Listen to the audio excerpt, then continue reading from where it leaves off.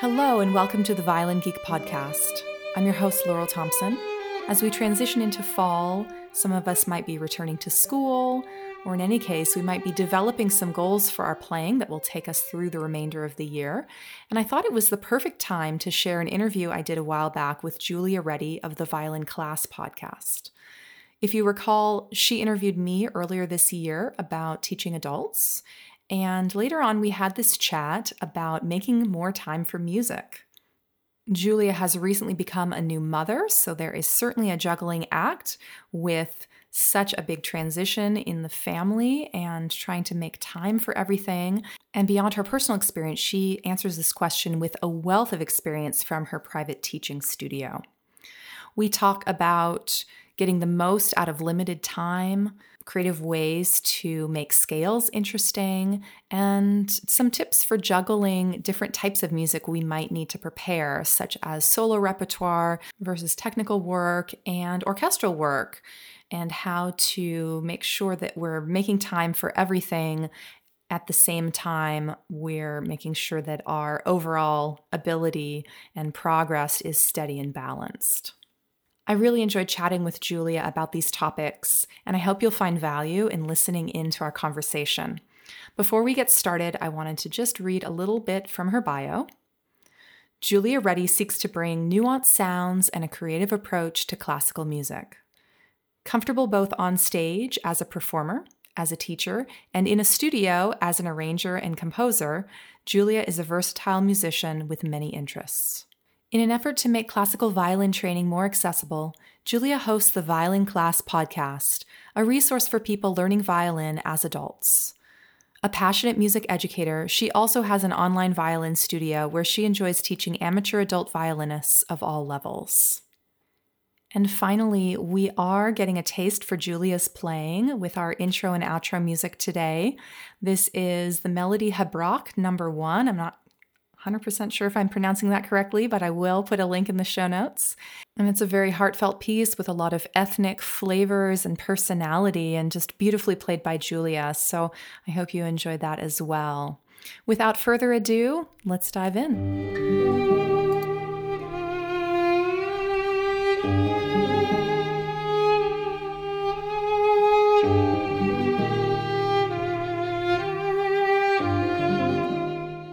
So how has motherhood changed? I'm sure it's changed everything, but how has it changed your practice and teaching schedules so far? You're still on maternity leave, or how is it looking?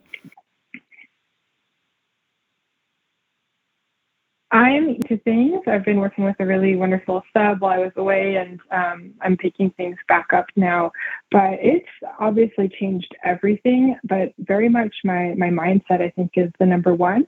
Taking an extended break away from teaching, this was, I took 3 or 4 months off. It's the longest break I was realizing that I've taken from teaching violin since I was like 15 years old. So it's been really good to reflect and think about how I want to structure things, how I like to explain things, exploring other interests and hobbies too. And I think putting myself in the space of being a student at things, I just feel really refreshed and super ready to get back into teaching and playing too. I'm pretty out of shape, to be honest, but I've started up again recently, doing a little bit of technique warm up without any pressure. I don't have any big contracts coming up, which is nice, but it's been great, honestly. Would highly recommend to any violinist, take a nice break.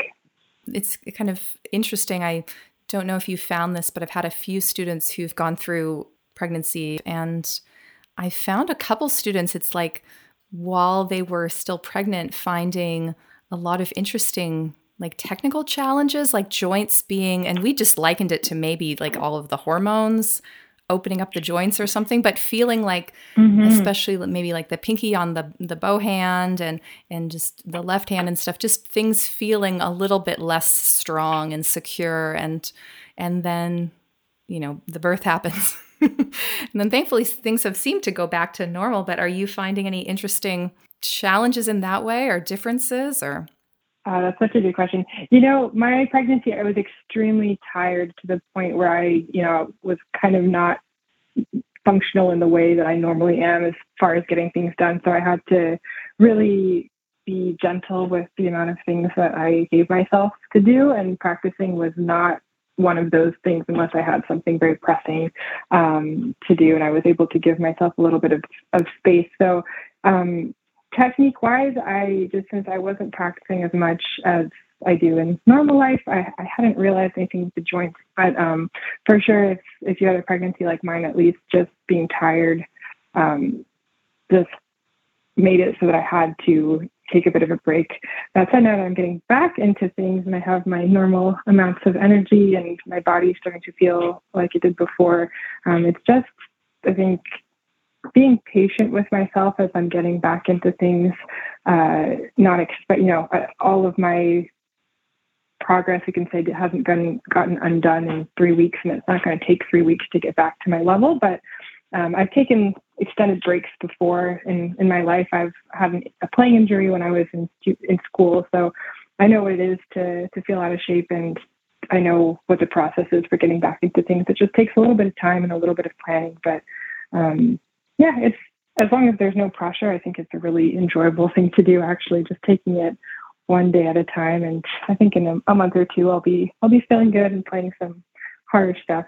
Right now, it's just doing some scales and playing through some mid-level music. And it's really fun. It's really nice to be able to play violin without having to stress or worry about validating a contract or having a hard performance. So yeah, again, also would highly recommend just taking a bit of time off from, if it's possible for you at least. But I gotta say, having a very small baby and practicing violin really work very well together, because I'm forced to take very frequent breaks, which is what you should be doing anyways. And the baby just loves music. So when she's a little fussy, I'll just put her down and play a few tunes with my husband too, who's a guitarist. So it's actually been really easy in that sense to get back into playing. Kids just love music. So that's been a nice plus. That's awesome. It's just a nice confirmation for people out there who sometimes, procrastinate or feel a little bit less motivated. Oh, I only have 5 minutes. Not even worth it. I won't even bother. Won't even open up the case. But yeah, just how much we can actually get done if we just put our mind to it and open up the case. And yeah. So to get the most out of that limited time, are you finding, or have you found in the past or with your students, that it's better to spend that time focusing on polishing up old repertoire or practicing technique or scales, or just to kind of like maintain your chops? I assume that with a shorter amount of time to practice, then maybe we're not expecting to make huge strides, but just to make sure we're not sliding backwards or anything like that. That's a really good question. And I think, with anything that has to do with practice and students, it really depends on the situation. Also, my past experiences, the way that I've handled this has varied. I think the first thing to think about is being really clear on what your goal is in the moment that you're in. So right now, my goal is just to, take my time with things, play things that are fun, not necessarily focusing on technique because I don't have, as I said, deadlines. But when I was a music student and had to take a year off from playing, I had a deadline. I had to be able to perform a concerto after having pretty much, what felt like lost all of my technical abilities that I'd been playing for, taking time off from. And there was a lot more structure. Was this with the injury that you had? A playing injury when I was in second, third year of school. And that was very, very different because I didn't have any motivational issues there. I was very eager to get back into playing. I just had to kind of re-examine all of my technique, and essentially the goal was to be able to fix things so that I could play in a way that was safer for me, you could say. And so 2 situations with a very different outcome. And the way I think I would handle limited time for my own personal examples is very different based on those. So for the first one, I would definitely have just focused on practicing technique, because I had a limited amount of time that I was allowing myself to practice, again, just since I was recovering from injury. And if I have a student who maybe is struggling with time and motivation, I would suggest for them to be focusing more on playing through old repertoire, having fun with it, not worrying so much about the technique. But if you've got a goal that's more technique focused, or again, a deadline of performance, then maybe that limited time is going to be focusing more on exercises, scales. Either way, though, I think it's very important to have a plan and planning out your practice too. So having a bit of structure is going to go a long way if you have limited time. That way, when you get to the instrument, you know exactly what you're planning on doing. You don't have to spend any time, looking through your music and all of that stuff. The other thing that I think is really helpful for either situation when you have little time is to keep your instruments very close to you. So whether that's, if you don't have pets or children, maybe an open case. I have pets and a child now, so it's got to be safely put away, but always very close to me so I don't have to be scrambling. So there's very little friction between me and the violin. I think that both of those things go a really, really long way in getting stuff done in a short amount of time. It's being productive. I'm curious what you might say about this, but I always have students asking about how much time, you talk about structure. So like how much time, if we only have, say, 15 minutes, how much time should I spend on this? And how much time should I spend on that? And obviously the level and what someone might be preparing for might change that. But do you have sort of a general rule of thumb around that? Yeah, for sure. And again, I think I'm going to preface every question with it depends on the student and what they're working on, but I can give you maybe a little bit of insight as to maybe my reasoning. So again, I think it's important to look at what is coming up, not only in your violin world, like maybe you have an audition, but also in your real life world, because both of those exist together. Like violin needs to fit into your life. Especially if it's something that you do as a hobby, even a really serious hobby. So if there's a week where you have a lot of, important exams or you're traveling or something like that, like probably not a good idea to think about adding a lot of stressful practice to your plate. So it's going to be very dynamic, and depending on what you have coming up, sometimes in 15 minutes, it's going to be 10 minutes of scales because you're really trying to focus on a certain thing, and then 5 minutes of repertoire. Or vice versa. But generally, let's say if you've got 15 minutes, I would say probably 5 minutes of warm up and a really, really structured and efficient warm up routine just for technique. And within that, I like to think about doing one left hand exercise, one right hand exercise, and then putting them together in a scale. So if I've only have 5 minutes, I'm probably going to get into the nitty gritty here. I'm probably going to do 1 minute of son filet, so just like a minute bow. You may have heard of this if you're listening.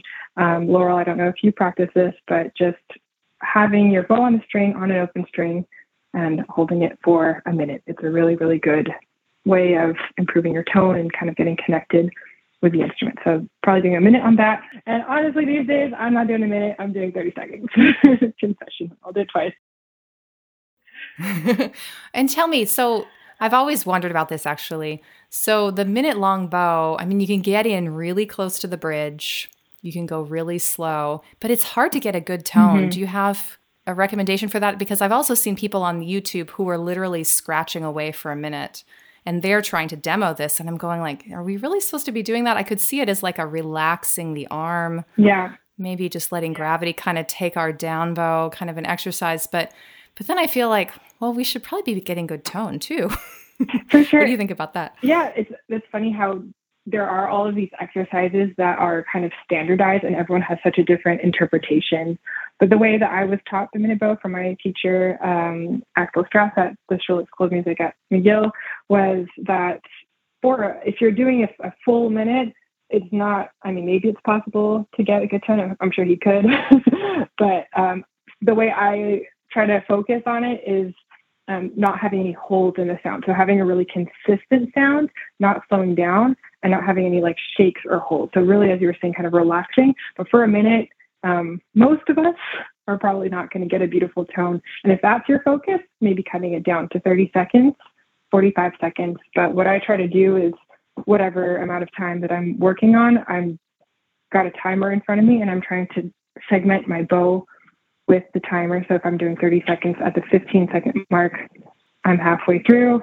And I think right now, at least for what I'm working on, that's more important than the tone. And then the tone work comes in when I'm adding the left hand and doing things that are a bit more contextual. So for me right now, how I'm working on it is really just like a warm up, but for sure it's probably good to think about it in other ways too, and focusing on tone and maybe cutting down the amount of seconds is a good way of doing that as well. I don't know how you feel about that, Laurel.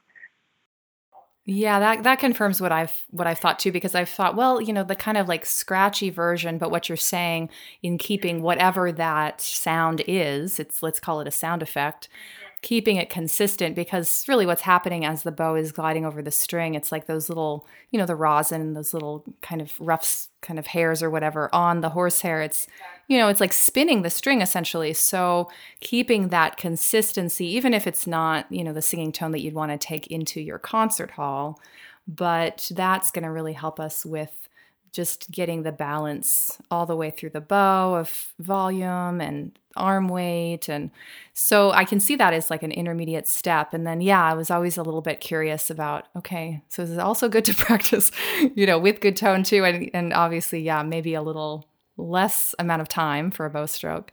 And if we can take that learning that we get with the very slow version into the, just slightly faster bow, then I think, that's a great exercise. I always tell my students, long bows, we need to warm up all the joints, right? It's a warm up. Exactly. So warm up everything.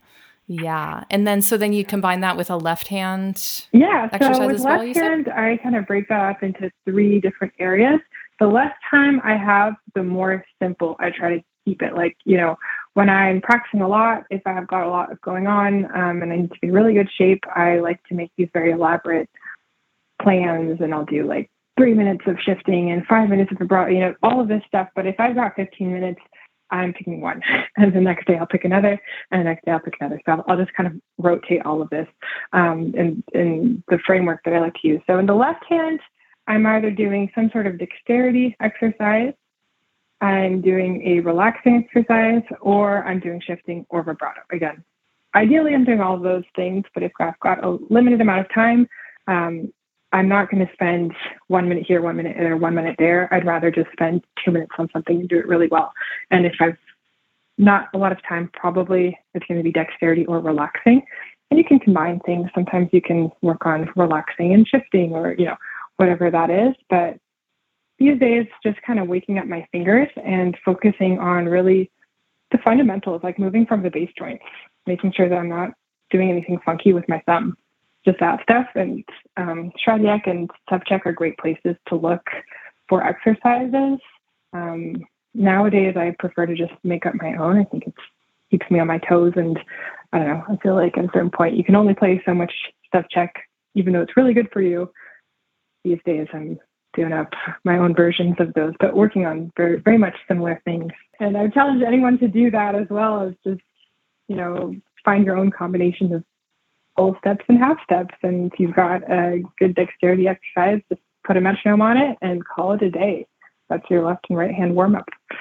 Yeah. And I think it's really interesting to look at, again, like as a professional violinist, what I'm currently working on is very similar to what I'm giving to like my first, second year students, minus shifting, vibrato, and, some of the more difficult bow techniques, we can say the more advanced bow techniques. But like when I'm taking time to work on the warm-ups and the fundamentals, we're doing the same things. So I think it's really interesting to kind of think about how our perception of all of these exercises and these areas of focus evolve with our level, but the actual exercises are kind of the same. Well, yeah. I mean, when you're going through elementary school, high school, college, and you're having this teacher assigning you things and you think, okay, yay, I'm done with that one. And then later, it's like coming back, it's like, oh, wow, this is a great exercise. And we just have new appreciation for it and can look at it in a different way, or just, I mean, we're like athletes, right? So it's like that constant need to just keep our conditioning up. And there's so many great exercises, some like the ones we're talking about that I come back to again and again. Other ones, it might be a few years, or who knows, I might never circle around on them again. But probably if I don't, it's probably just a time thing. I just didn't have the time, or I didn't think about it. There's so much great stuff Yeah, out we there. can't do it all. Yeah, but I think it's helpful, at least for me as a teacher, to kind of stay in tune with what my students are working on as well. So, even though I do like to practice, Kreutzer, Vignacci, more difficult caprices and etudes that I really like as well. You'll find me working on Wolfhart and Mazas quite often too, because I want to make sure that I am very familiar with everything that I'm going to be teaching. And I'm probably working on different things than my students are. But, maybe I'll be playing something in fifth position instead of first position. But it's not really the notes that are important. It's really just what you're focusing on.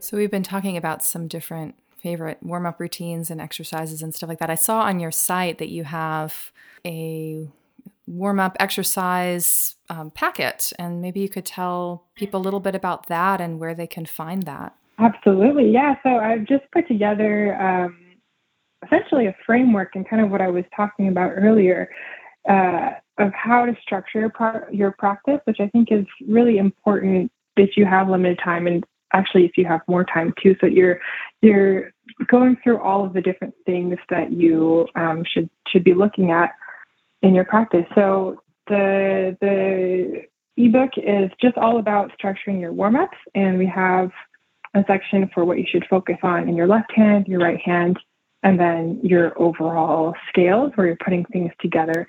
And in scales, I give a few different patterns that you can try. So some rhythmic patterns, some metronome things, and some slow tonal exercises, which basically are putting the actual areas of focus of each separate hand into context. Because I think if you've got very limited time, that's very important. If you look at things too separately, we kind of miss how we put those things into action, which kind of is besides the point. So I think, at least for me, scales are really that segue into bringing each of your conditioning, I really like that word, the conditioning practice, into something that's actually going to be useful. And so it's just kind of laying out a foundation for that and giving you, I think I give 9 different exercises that you can try. And if you'd like to check that out, you can get it for free on my website at violinclass.co/warmup.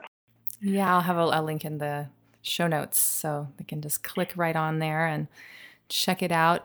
Yeah, scales, it's interesting because I had to do scales obviously growing up. And when I first, was solo, didn't have a teacher anymore, I kind of put scales aside for a few years, and I still did them with my students, but maybe it was because I thought, okay, I'm done. I've done all the scales. I've done all that stuff, or maybe I was sick of them, or maybe I just, was focused on other things. I've always really loved etudes, so I think I just really dove into that. But then I came back with a new appreciation for scales, and just like what you're saying, where it's really putting the two sides together, and there's just so much we can do with a scale. It's not just going up and down, right? Different rhythms, different bowings, different finger patterns. It doesn't just have to be what's written in the book. What are some of your favorite things to do with scales, maybe? Yeah, I am thinking about this all the time because if you're more of a beginner student, you may not have heard of the Galamian acceleration scale, but that's something that I think almost any violinist learns, and it's just how to play passages fast. So we start very slow, and then we go double time, triple time, and we just go faster and faster. And I don't know, I feel like I spent all of my teen years just working on this scale sequence. And right now, my goal is to not play that at all and only do scales in ways that are fun. So right now I'm doing groupings a lot, like groups of 5, groups of 7, all the stuff that I never really did. We often do triplets, we do 16th notes, but right now I'm trying to see if I can challenge myself to play groups of 5 notes in a slur and then 2 notes in a slur, and then 5 notes in a slur and then 7, just stuff that's a little bit funky. So I'm doing different rhythms like that.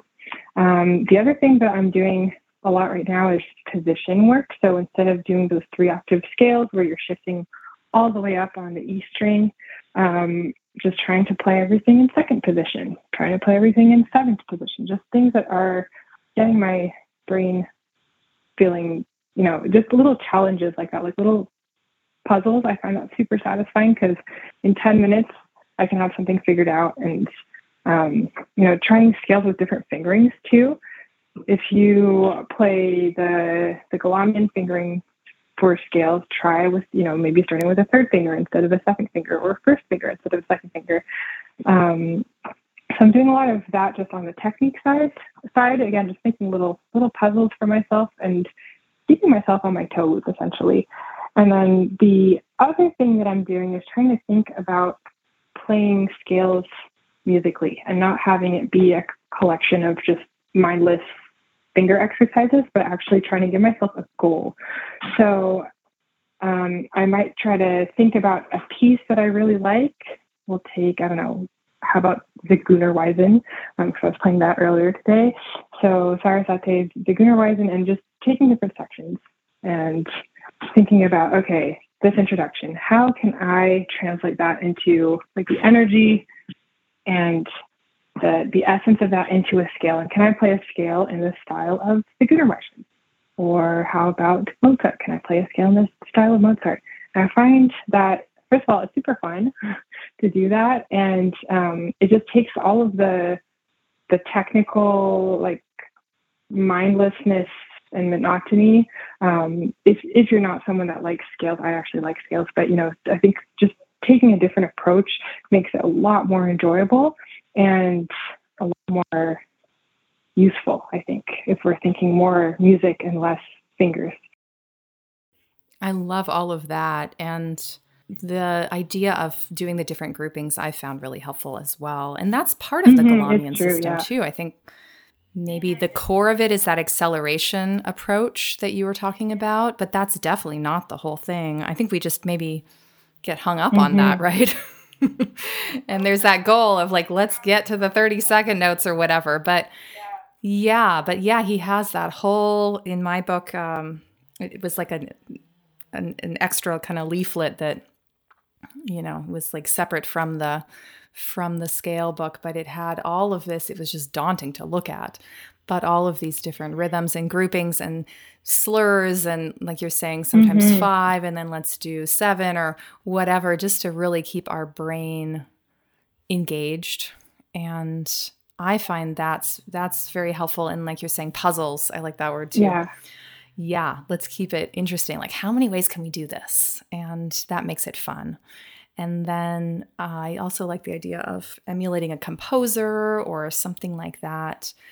Just, we could even, I suppose, maybe take a scale and just even improvise up the scale. I've had students do that, and it doesn't even have to be the scale going all the way up, do, re, mi, fa, sol, la, ti, do. It's like, why don't you just, that's an interesting note. Let's go up to that note, and maybe let's turn around and let's go back up a little bit further. And, just kind of free form, feeling out the intonation, feeling out the hand shape, everything technical about it, the tone, enjoying a note and just lingering on a note, maybe for several bow strokes, trying some vibrato. I mean, you could really go quite freeform too, as much as we could be very structured and diligent too. So it's endless, I think. Oh, totally. It's endless for sure. And I don't know, I think coming to it, after having done a lot of the heavy lifting, we can say, with, again, focusing a lot on acceleration scales and things that I think maybe are more important to you when you're a younger player. Like right now, I just don't care so much about being able to play super fast. I just want to have fun with it. So just giving things context right now is what I'm really focused on, and trying to make everything feel very musical and enjoyable too. So I've had students who have this certain goal in mind. I want to play this piece. It's probably some of these pieces like Zigeunerweisen, like you're saying. They've never played a note before though, right? And that's the goal, which is awesome. Okay, great. Let's see how we can get you there. But maybe they don't have that much time to practice. So how can we determine and set realistic expectations for progress, day to day, month to month, year to year? What do you tell students when maybe, I don't know, sometimes it's time to boost the practice, or we need to kind of back up a little bit on our goals? How do you approach that? That's a really good question. Again, it depends, but I'll try to give you something concrete as to what I think about. And I will also mention that these days I work solely with adult learners, so all different levels, but I'm not so much working with like pre-professional teenagers or small children. So I'll kind of gear this towards that demographic. And I'm just mentioning that because if it's an adult that's taking lessons, generally, I'm not going to force practice. Not force is a very bad word, but how can I say this? If it's like maybe a 12-year-old and they're still learning how to be disciplined and be motivation, and I feel like my role as a teacher is to guide them in that. Whereas an adult already has those skills, and it's kind of on them whether they want to be practicing. So that little preface aside, I think it's very helpful to think about your year in 4 different types of categories. So you're going to have a time in the year where you're going to have some very high intensity practice, and you're going to get a lot of gain from that, right? You're going to work hard, and you're going to see a lot of practice, a lot of progress happening in a fairly fast amount of time because you're putting in the time.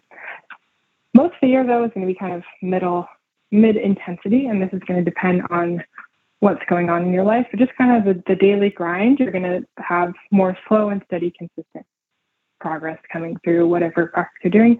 And there's going to be some periods of the year, maybe you are sick, maybe you're traveling, maybe you have, a lot of stuff happening at work, whatever it may be, you're going to be just kind of on maintenance mode and trying not to lose progress, but just kind of low amounts of progress, and you're just trying to maintain. And then there's like a 4th category that I'm going to say, like sometimes you just are taking a full break, you're not playing any violin, and that's fine too.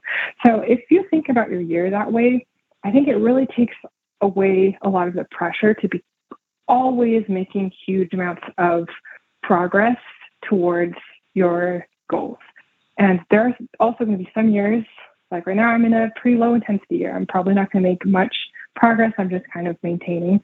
And when I was in music school, I was making high amounts of progress. Like it's always very, very dynamic. So I think having that kind of framework, again, helps to remove pressure from trying to make progress all the time.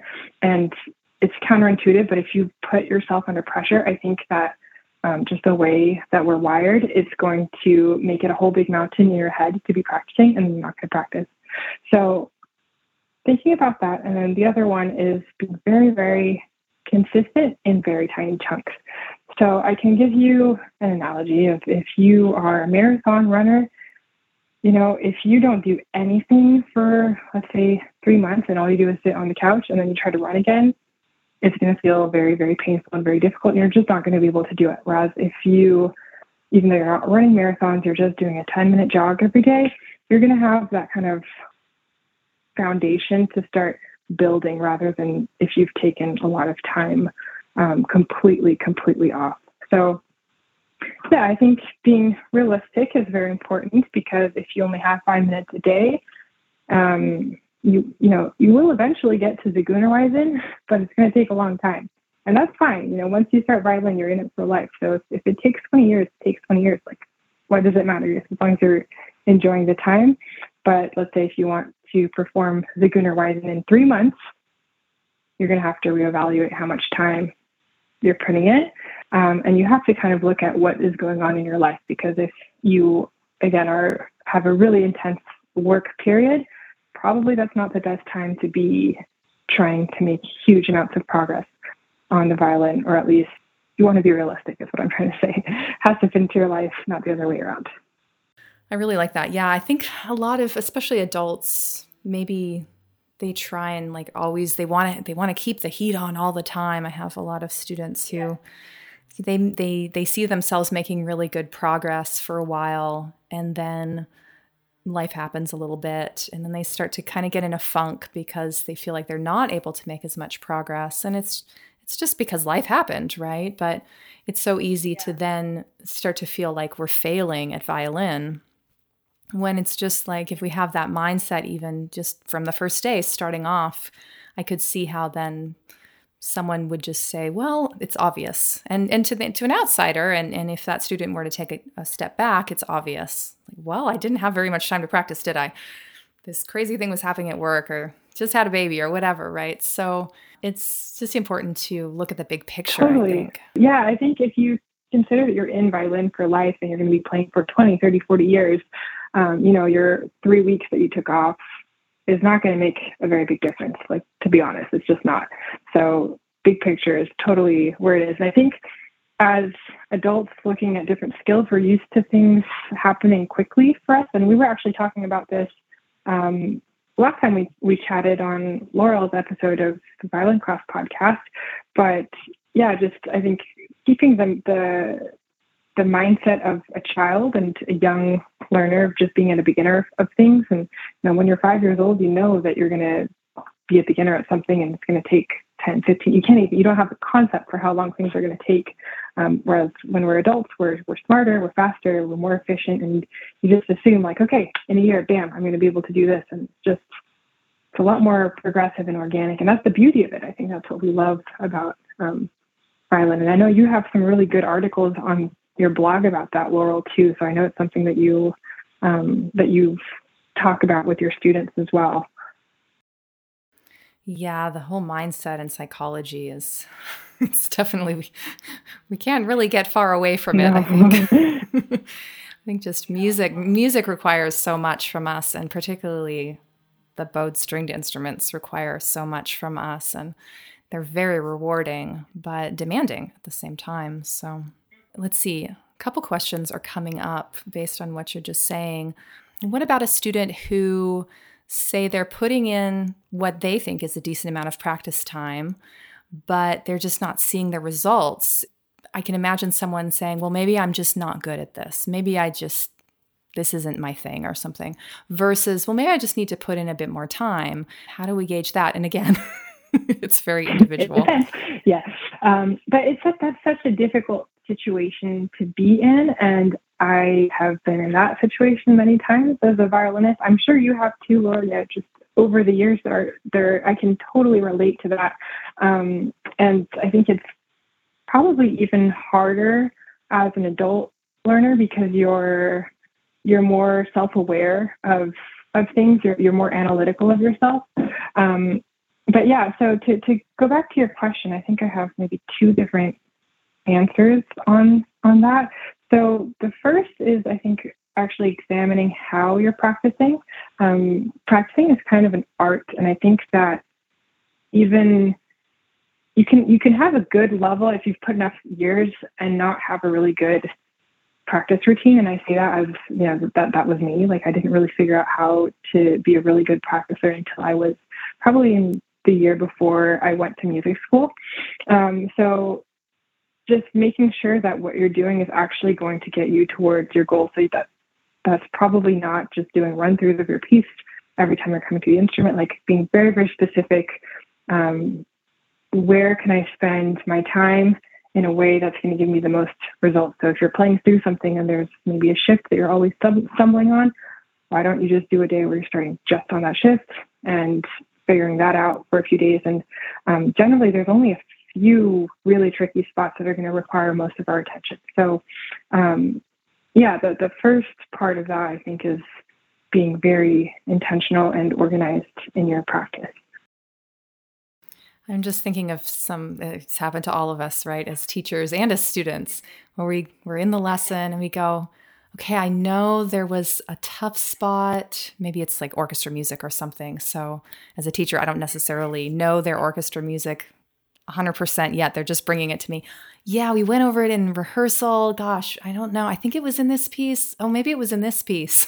And they're shuffling through all their pages and go like, oh dear. Okay, next time, can you just write down, jot it down. Make a note in your phone or on a sticky note or something. Because just realizing, like you're saying, those spots that give us 90% of the problems or whatever, just knowing where those spots are and spending most of our time on that is huge. Yeah. And how much of the time do we maybe just run through? We run through the whole thing. We encounter those spots once, we're done. Yes, it's going to take a long time. Yeah, it's going to take a long time to practice those spots, up to the level that we need to get them. So I'll tell students, I'll say, okay, see that one measure there? Practice that one measure like 20 times more than you practice anything else on this page. And they go like, whoa, okay. Yeah. So we have to do it, right? It's so great that you're giving that kind of specific instruction, I think, as well in lessons. I found, when you're fresh out of music school, you don't realize how much things are very intuitive when you're practicing. And I think it took me many years in my teaching before I realized, like, oh, you have to really help someone, walk them through step by step exactly how to practice something. Because if they're new to the instrument, that might not be obvious that, if there's a difficult measure, you need to practice it more, but like 20 times more, like significantly more, not just like 3 times more. So, I wish I had had that kind of specific instruction when I was growing up too. I think it would have saved me a lot of time. Yeah. And honestly, sometimes it could be 50 times more. I think about what's the easiest measure on the page. Maybe there's a measure that's just 4 quarter notes or something, and it's fine. No big deal. No accidentals, no fourth fingers, nothing crazy, no shifts. So if you kind of take that measure and then you compare it to this really difficult measure that has a ton of notes and accidentals and it's going all up the fingerboard, like how many times harder is that measure than that other measure? And we might have some measures that 50, 100 times more. So, but I think 20 times, at least that's pretty good for most situations. I'll give you what my father-in-law does, because I've married into a family of performers and musicians, and he's a flautist. And his role for a difficult passage is he needs to be able to play it 10 times in a row without any mistakes. And every time he makes a mistake, he starts to count over from 0, essentially. And that sounds pretty straightforward, that sounds like it wouldn't be that difficult, but like you might be at it for like an hour by the time you get through, like I'm talking one measure. I've definitely experienced that situation with doing studio work. And it's like, to get it just how I want it can take a lot of takes. Sometimes we get it on the first try, but again, it depends on how difficult it is. And I love that because it really sets the bar and we can get excited about meeting that goal, and we just kind of keep at it until it happens. I think it might be a little dangerous for someone who tends to really beat themselves up, but if we can just get over that and just kind of have the learning experience of it and sort of put on the detective hat and just enjoy the process, then I love it. Totally. And I think if you feel that you're getting frustrated with yourself and that you're being hard on yourself, you're probably picking too complex a goal. Like you have to really make it so simple. And there will be a place, like a goal that you can set yourself that will be manageable. So let's say if you've got a measure and you keep messing up, even though you've been at it for 3 weeks, and why am I still messing up this shift? You're probably looking at too big of a section, and you need to look at maybe just that one specific shift. And then within that shift, how can you break that down? Is that, are you changing fingers? Can you look at half that shift? Can you look at a quarter of that shift? And there will be a place where you're able to do it. And then you just need to kind of add on from there. But I think, as you were saying, like putting on the detective hat and figuring that out is really half the battle. And you need to kind of get away from your ego a little bit And yeah, just try to imagine that you're a scientist in a lab and you're like, okay, what can I tweak here? What can I tweak there? And that's where I think you get really into a flow of something. It feels a lot more fun rather than having pressure to always like perform and achieve things. You got to enjoy the process. I think so much of the time, even in lessons, I had a student earlier today and her face got super flushed when I asked her to do something that was new and a little intimidating. And I said, by the way, if you make a mistake, that's fine. It's just us here. Let's make some mistakes. And then she kind of calmed down. She was able to do it. So yeah, we just have to recognize that. And I like the idea of just really chunking it down and being patient with that process, right? And then the process of chunking back out. I feel like sometimes students can fall into a trap there where they come to lesson and they say, well, I got that one measure down, but now when I try and put it together with everything else, I just still always mess up on that measure. And so there's sort of that process of then being able to maybe play 3 measures, just the 2 measures surrounding that measure. Or sometimes I think it's a focus thing too, or either where it's catching us off guard or because it's been a difficult measure. We've thought about it so many times, it's coming and we go, and we kind of tense up or something. So have you found that too with yourself and with students? Oh my goodness. Absolutely. Absolutely. And this is where we get really into the mental aspect of things. So, we talked about breaking things down, as you said, and that's practice, but then you also have to practice performing. And performing isn't necessarily getting on stage. Performing is also playing in front of your teacher. Like, who hasn't felt nervous playing for your teacher before? Especially sometimes when you practice really extra. I find that's when I used to be the most nervous because I had the most amount to prove to my teacher in some ways. I don't know if anyone can relate to that. Absolutely. But putting things into context is, I think, the last piece of our practice. We have our warm-up and technique, we've talked about that, then our actual breaking down of the pieces, that's kind of the main body of our practice time. And then I think the third part, I like to think about, I just call it the 3 R's, and just the easy way to remembering to run through, to review, and then also work on reading. So run-throughs, that can be either actually playing your piece from beginning to end, which, even though we just talked about you shouldn't only be doing that, you should be doing that at least some of the time. And sometimes it's not playing your whole piece beginning to end, especially if it's fairly new.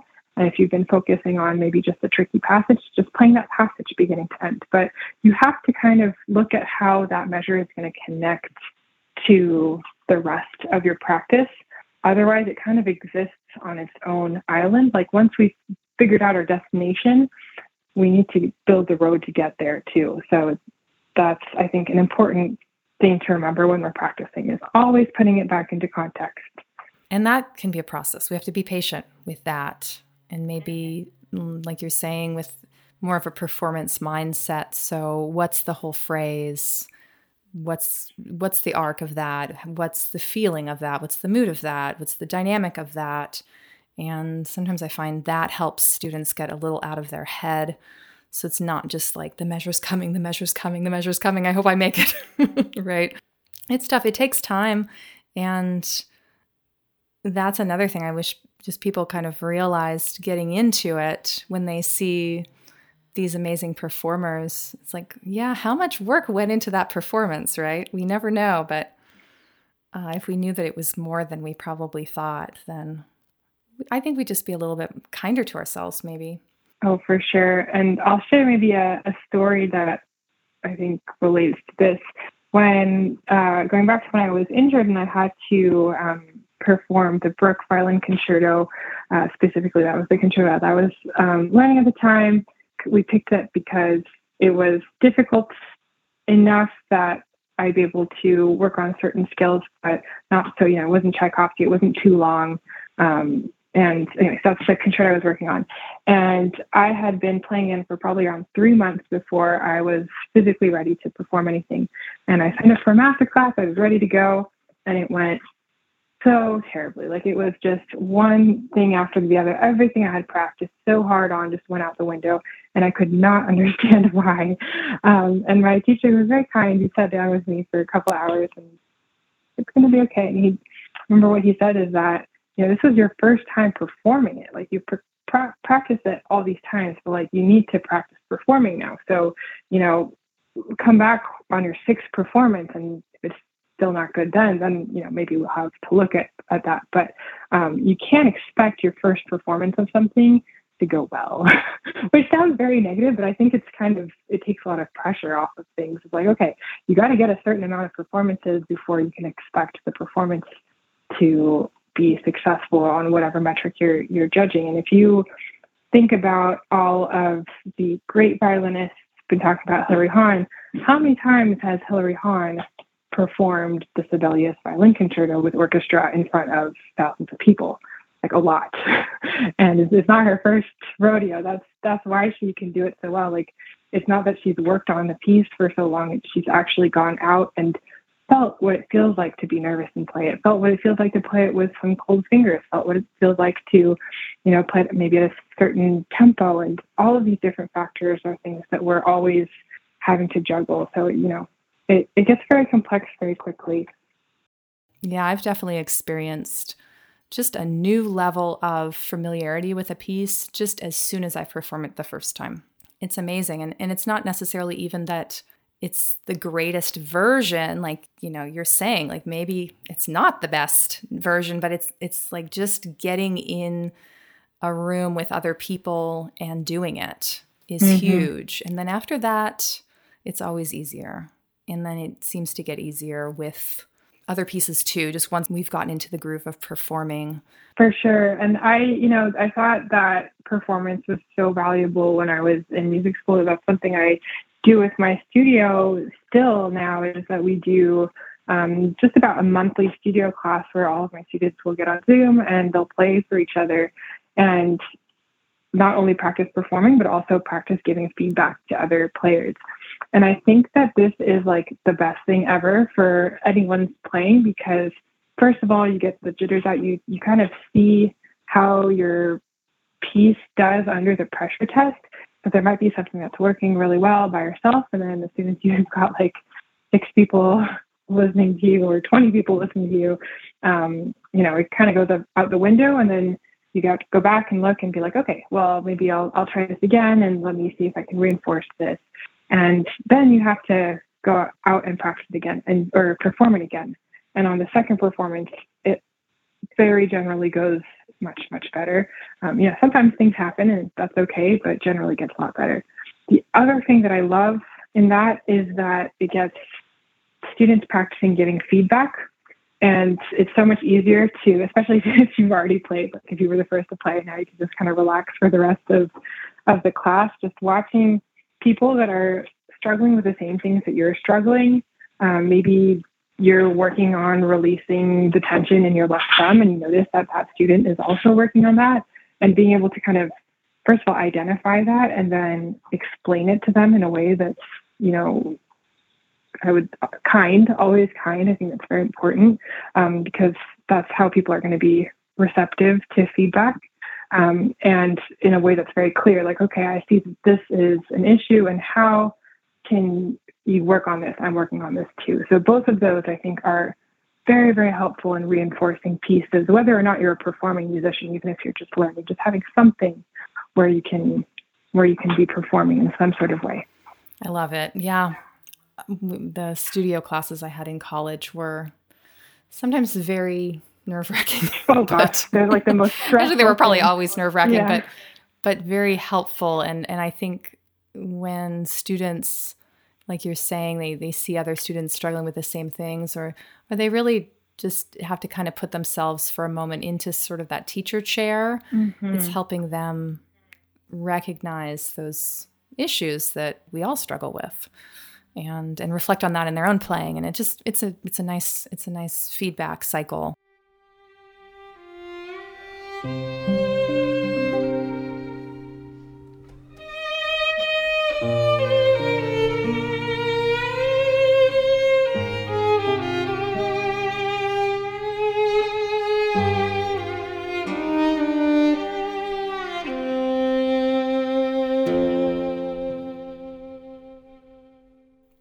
Maybe just a few more questions here. I was wondering about this.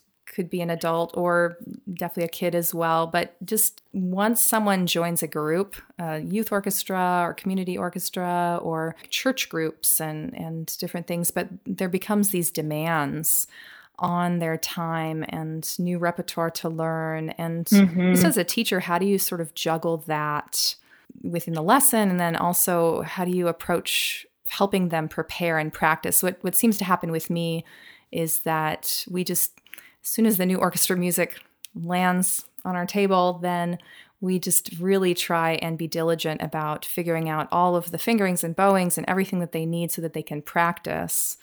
And with the hope that then we can get back to our scales and everything else. But sometimes it's just so much material. I have this one student where the orchestra conductor gives him like 20 pieces or something. And then they only choose maybe 6 to actually perform, but they don't know what it's going to be until just like maybe a month before the concert. So it's hard to juggle it all. Oh, that's such a good question, and something that I have really had to think a lot about in my studio. I don't know how it is with your students, but my students that are in community orchestras, the music is so hard. Like they're playing legitimately just professional level concertos and symphonies, and it's just really, really advanced music.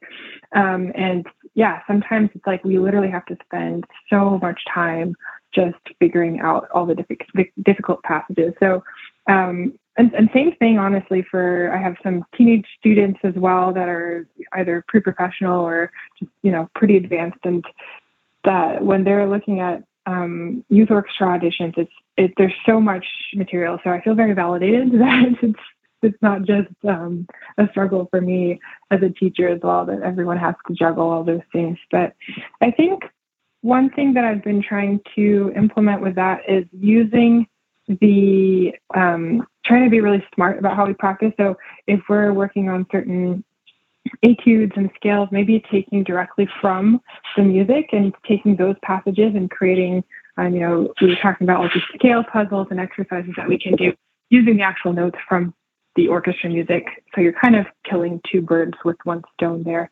And then just kind of looking at the timeline of when you need to have learned certain things by, and working backwards from there. So being kind of a little bit organized and clear about what your goals are. So I don't think it's a good idea to just read an orchestra and learn all the fingerings the night before, obviously, but there is going to be a certain balance, and it's going to be between you and your teacher to find exactly what that is.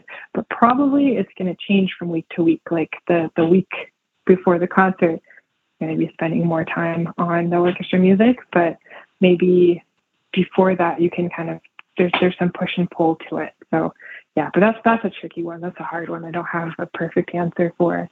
Yeah, and like you're saying, a lot of this music is pretty difficult, even in a youth orchestra or community orchestra, and there might be things that a student hasn't even encountered yet. I've had students where, they're sitting in the second violin section, they've done some first and some third position, maybe a little bit of second position, then suddenly there's a part, who would have thought, in the second violin section, 5th position. Okay, we've got to look at 5th position all of a sudden. And so you just never know what you're going to get. Mm-hmm. Yeah, I can feel a little bit scattered sometimes. And I guess my worry as a teacher is just that their technique's going to fall by the wayside with just so much time trying to, just kind of scramble to play the notes. And yeah, so it's always sort of, again, kind of setting expectations with that too. We might actually not be able to play all the notes at the concert, but at least if we can play them with good form and play as much as we can, we do our best. And it's just a tough one, but so rewarding. I mean, I do find that when students join these groups, the practice time goes up, they're making new friends and just, they're more invested in it. So yeah, it's just tough when there's a lot of material. For sure. There's no perfect way, but I think that like having that environment where you're playing things that is, we've been talking about being really efficient and going slowly. But that paired with something that's like a little bit too challenging, playing with people that are better than you, is probably like the best thing for any musician. I think that's how, and plus orchestra is always fun. Like that's where I made all my friends as a kid. And, just because it's not perfect and it doesn't necessarily align with your piece in the grand scheme of things, I still think it's something that's super, super valuable. So yeah, playing orchestra, the best thing. Yeah, it's so inspiring. I remember especially when they would bring in the professional orchestra players to play with us in youth orchestra for one of the concerts during the year, and just sitting next to a pro, and just especially those moments where I was keeping up with them. I'm like, wow, I'm really getting somewhere. It's just, it just sets you on that trajectory where, like you're saying, like this, we're doing this for life. Not everyone gets into it expecting that they'll necessarily do it for life. But I think once we have some of those experiences, we definitely realize, yeah, this is my thing. I'm doing this no matter what, no matter how many challenges I have to overcome. So it's worth it, but hard at the same time, hard to balance. Mm-hmm. Yeah. Well, it's such a pleasure to speak with you. Just let's hear a little bit more just about you and maybe what drew you to the violin. When did you know that this is what you wanted to do? Oh, I started violin as a kid. I think probably like most professional violinists when I was 5. And it was like, I would say a serious activity, but I definitely didn't have any idea or ambitions to go professional. It's something that I maintained, but I wanted to quit probably once a year. And my parents would, who are always very supportive and never pushed me past what I wanted to do, but they'd be like, we paid for the session, you're going to finish the session and then we'll talk. And then I would always forget and just continue. I kind of was playing through high school, and I think it was an orchestra tour when I was like 17, like end of high school, where I was like, this is awesome. Like, this is what I want to do. It's so cool. We were in New York, and it was just like playing in different concert halls and meeting different professional violinists and talking about all the, I don't know, it just felt like such an adventure to me. And I was like, I think I'm going to go for it. And then I grew up in California as well. So I was looking at different youth orchestras and auditions for the San Francisco Symphony Youth Orchestra. And when I made it in there, just for my senior year of high school, because I'd never auditioned before, I thought that was like the most fun experience ever. Like that really, I think, pushed me over the edge, and being in that environment and Davies Symphony Hall and getting the coaching that we were getting, it just made me really fall in love with playing in an orchestra and playing violin. So I had a really busy year that year because I wasn't 100% sure if I wanted to become a violinist or if I wanted to go into sciences. I had a few options, so I kind of did both, and then I just figured, like, let's see. And I was lucky to get into some music schools that I wanted to go to, and and then I went to McGill for my undergrad, moved out to Montreal, and I've been in that area ever since, where I met my husband, met my friends, and just kind of never left. I really love Canada, and there's it's just like a really cool place to be a musician. There's always stuff to do and always interesting musicians to play with. That's kind of how I got into becoming a violinist, kind of by accident. That's awesome. Yeah. And it sounds like once you really got very like out in the world, you took the music out into the world, you got social with the music, you got to travel with the music, and how much that opened up your world. You saw it was kind of this vehicle to get out and share and make community. And that's, I think we've been talking about practice so much, and it just seems very like head down in the book, but just for people to realize there's that whole world. It's like, it's just so rewarding to, do the practice. And then you go play with a big orchestra. I remember like the timpani coming in on, I don't know, just some of those, big Tchaikovsky type pieces, It's like, whoa, I can feel the stage vibrating. This is amazing. Or a band, or just whatever the outlet is that someone's interested in. It's so rewarding. when you were thinking of quitting, though, so you just kind of just forgot about it after your parents said, "Oh, well, we have to wait for these lessons to be over," or something, or how did that go? Was it always maybe like you're getting frustrated with something you were working on, or just? Oh, yeah. I didn't have a very strong technical foundation, which is why I'm so passionate about that now. I think I had to do a lot of remedial work when I was about 15, 16. And then again, when I got to university, just to like be able to pass certain roadblocks in my playing. My teachers would always say that I had like a very expressive and beautiful sound. And they had one teacher that's like, I don't even know how you're making the sounds that you are making, like holding the bow the way you're holding the bow. So I think that lack of structure when I was younger, and it wasn't necessarily my teacher's fault. I think maybe I wasn't interested in practice, or I just didn't understand how to practice. I got to a certain point where you just cannot go any further with that sort of setup and technique.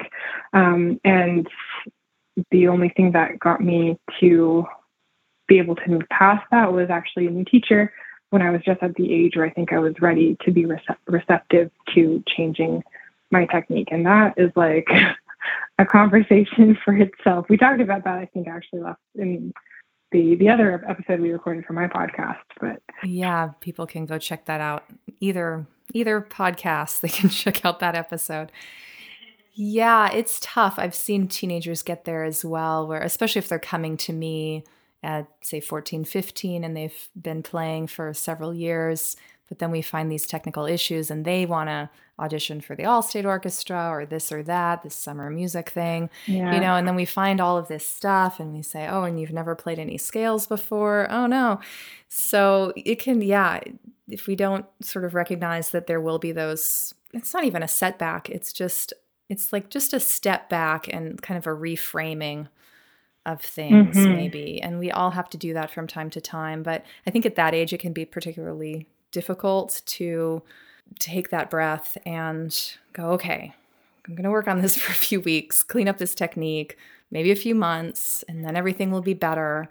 Because they're just on this trajectory, like they're a rocket ship taking off, just their personalities. It's like, let's get out into this world. Let's do this thing. So yeah, I can totally understand how that would be difficult when it's hard to meet the requirements. Yeah. And not that, I mean, as a teacher, it's like always the goal is to train the student with as little bad habits as possible, but stuff creeps in and we can harp on them and we can, just keep on trying to find different angles to approach the situation, but it's never going to be perfect. And I think what you're saying about, it was just the right time for you to take it in. I just, as a teacher, and I think any student out there has to sort of realize that even with the best of training, even with the best of practice, sometimes it's just a timing thing. And it's just, we need to tackle it when the time's right. And maybe it's been communicated in a way that we can then take in, or it's just, we've had enough challenge that we're ready to do the work. Yeah, for sure. And I think that, the student just needs to be ready, and there's no bad habit that can't be undone. Like it's a hassle, like relearning how to hold the boat properly. It's a lot of work, and it's not necessarily why you got into violin playing, but you can do it. And I think the most important thing is just having the love of music, because that's what's going to be driving you, and like the community, and going to orchestra concerts, and just surrounding yourself with all of the things that are enjoyable. And then all of the technique, I think, will fall into place if you have the right guidance and the right mindset. But yeah, it can all be fixed in time. You just have to be, I think, ready. Yes. Well, we wish you all the best getting back into your studio, and I'm sure your students will be thrilled to see you. Thank you so much, Laurel, for having me. It's been really a pleasure talking about all the things practice and all the things violin.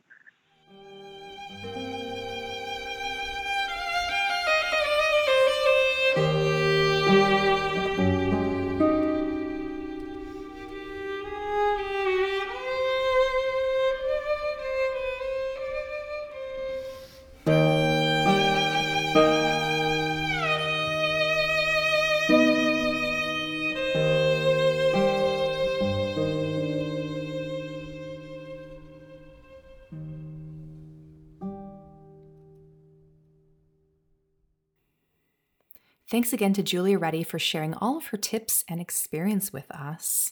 I ended up taking a walk halfway through editing this episode, and on that walk, I was sort of mulling over the idea of coming back and actually turning it into 2 episodes, thinking, gosh, there's just so much information here, and I really felt like all you listeners would have to sit by with a piece of paper and a pencil and just really write a lot of notes and could get a lot out of it. So yes, just thanks again to Julia for sharing so much wisdom and so many ideas and creative ideas about how we can make better use of our practice time.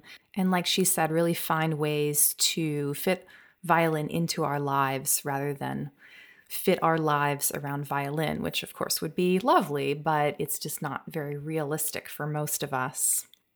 Please check out her website, juliareddy.com. That's JuliaReddy, juliareddy.com. And her podcast website is violinclass.co. So violinclass.co is where you can learn about the podcast. And then Julia Reddy is everything else she's doing, including lessons. And I'll have some links to the warm-up routine, PDF download, and the music that we've been hearing, this beautiful Ravel music that we've just been kind of weaving in and out throughout our chat here. And as always, I have a few takeaways that really seem to stick with me both the first time and the second time listening through our conversation. And we can talk about that in a minute. But before that, of course, you can always go and check me out at laurelthompson.com. That's LaurelThompson, laurelthompson.com. And there you can learn more about me, my recordings, my teaching, and courses, and of course, my companion project to the podcast here, which is the Violin Geek blog. So head over there, and if you have any comments, questions, or suggestions, or you're interested in looking into some lessons with me or something like that, you're always welcome to reach out via email. My email is laurel@laurelthompson.com, and I'm specifically always interested in ideas about topics for the podcast and blog, just maybe technique questions you have or practice questions you have. Or I've been getting some questions recently from teachers dealing with different types of students, and that's always kind of interesting. And of course, we're not necessarily there in the practice room, and we don't really know the whole story, but certainly it's interesting to reflect on a story and my experience as a teacher and bounce around some ideas. And we're all here to help each other. So that would be a way to help me for sure, would be your ideas for new topics as well as interviews. And if you're liking this podcast, please rate and review it wherever you listen. That also helps people who might be scrolling through Apple Podcasts or Spotify or places like that come across it easier and check it out. So thank you. Yeah, so I think my favorite takeaway from this episode was Julia's idea of having different progress intensities over the course of a year or over the course of whatever certain time frame, and recognizing that we need to balance practice with our daily life. And sometimes we can foresee that we're going to be a lot more busy, and we need to set our expectations appropriately. And I think reflecting on that as a teacher, I've seen times when students have gotten really busy. And while I've recognized that and tried to help them sort of navigate through that time, maybe with a little bit less expectation of how far we're going to get and all of that, I think in my early days as a teacher, when students came to a lesson unprepared, they didn't have a lot of time to practice. Most of the time I would just take the approach of, well, let's practice in the lesson. Let's run through things as we would if we had been practicing. And I'm just kind of there as a coach, helping you out, helping you practice. And I think sometimes that is fine, but in the last several years, I would say maybe the last decade or so, more and more I find it helpful to take the approach of just almost completely switching gears in these situations.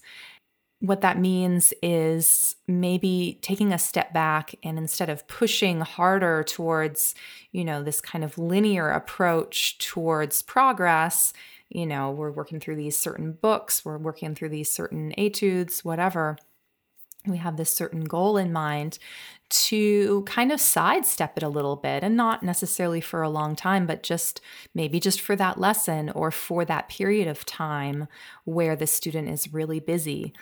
Especially this time of year, I have a lot of students who are more school-age students who are getting into sports. Particularly, it seems like volleyball is the thing that is just really demanding. Like, some of these girls are saying that they're doing 2 to 3 to 4 hours of volleyball practice every single day after school. And yeah, like, how much time are we going to have? Or some of my adult students, they might come to a lesson and say, oh gosh, my boss bumped up our project date, and now I'm working until 11, 12 o'clock at night every single day to try and get this project out. It's like, yeah, we're not going to have that much time to practice. And so encountering these sorts of stories in the lessons, just saying, well, let's use this time to do something that maybe isn't so mental. Like, they've been staring at a screen all day, or they're saying that their teacher is requiring them to read 80 pages by tomorrow. Or I had a student just today saying, gosh, I had 6 tests today in high school.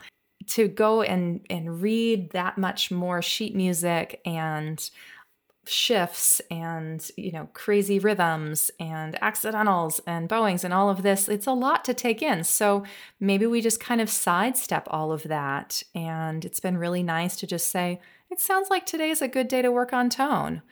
And there's just this really nice relief in sometimes just chunking it down to something that is maybe more in the body, is more just sort of pure expressiveness. Maybe I have a student who's working on vibrato, learning vibrato, and they're kind of getting to that part of the process where they can start adding vibrato to some pieces. Maybe it's not perfect yet, but we need to be able to practice it and figure out how we can fit it in. And so we're going back over some old repertoire, pieces we haven't played forever. But it can be so affirming to go over a piece that they're now able to add another dimension to, and to feel like, wow, this now sounds closer to how I always wanted it to sound. But maybe they just weren't quite ready to add all of those different flavors. And another example would be dynamics and phrasing and just overall tone, like just revisiting it with all of this new dimension that makes them excited to be playing violin. It's not like just another chore that they need to check the box on. I've also been taking students back sometimes to old pieces, and especially Baroque repertoire or fiddle tunes and stuff like that, and just going and can we put our own personal spin on it? In the last episode with Gabe and the Hot Toddies, we talked about taking a piece like Minuet 3 from Book 1 Suzuki and adding some ornaments to it or something like that. I've been doing that with some students where it's just I can kind of see it on their faces that they feel like they're going to disappoint me. And it's nice having a lot of teaching experience under my belt now where I feel like I'm better able to recognize sort of when a student is reaching that point where they're kind of fearing a plateau, or we just need to sort of take a little step back and just kind of catching that moment, even sometimes before it happens. And of course, when we go through the year, there's just some certain times that tend to be busier for most people. And as a teacher, I'm just trying to be a little bit more aware of that so that we can head off any of these situations that might derail the student and make them feel bad about how they're doing. And it was really affirming and kind of confirming to hear from Julia about how even sometimes it's okay to take a break and that there will be slow times. And just, I think as students and as teachers, we need to recognize that there's sort of a flow to it. And it's just kind of about staying in the game. So that is my takeaway. And if you have any particular takeaways or anything that really struck you, or some success stories that come out of listening to this episode, I'm sure that Julia would be happy to hear about them, and I would as well. So feel free to share. I hope everyone's doing really well out there and having a great month. I have a really fascinating interview coming up for you next time, so please stay tuned to the Violin Geek podcast. And until then, happy practicing.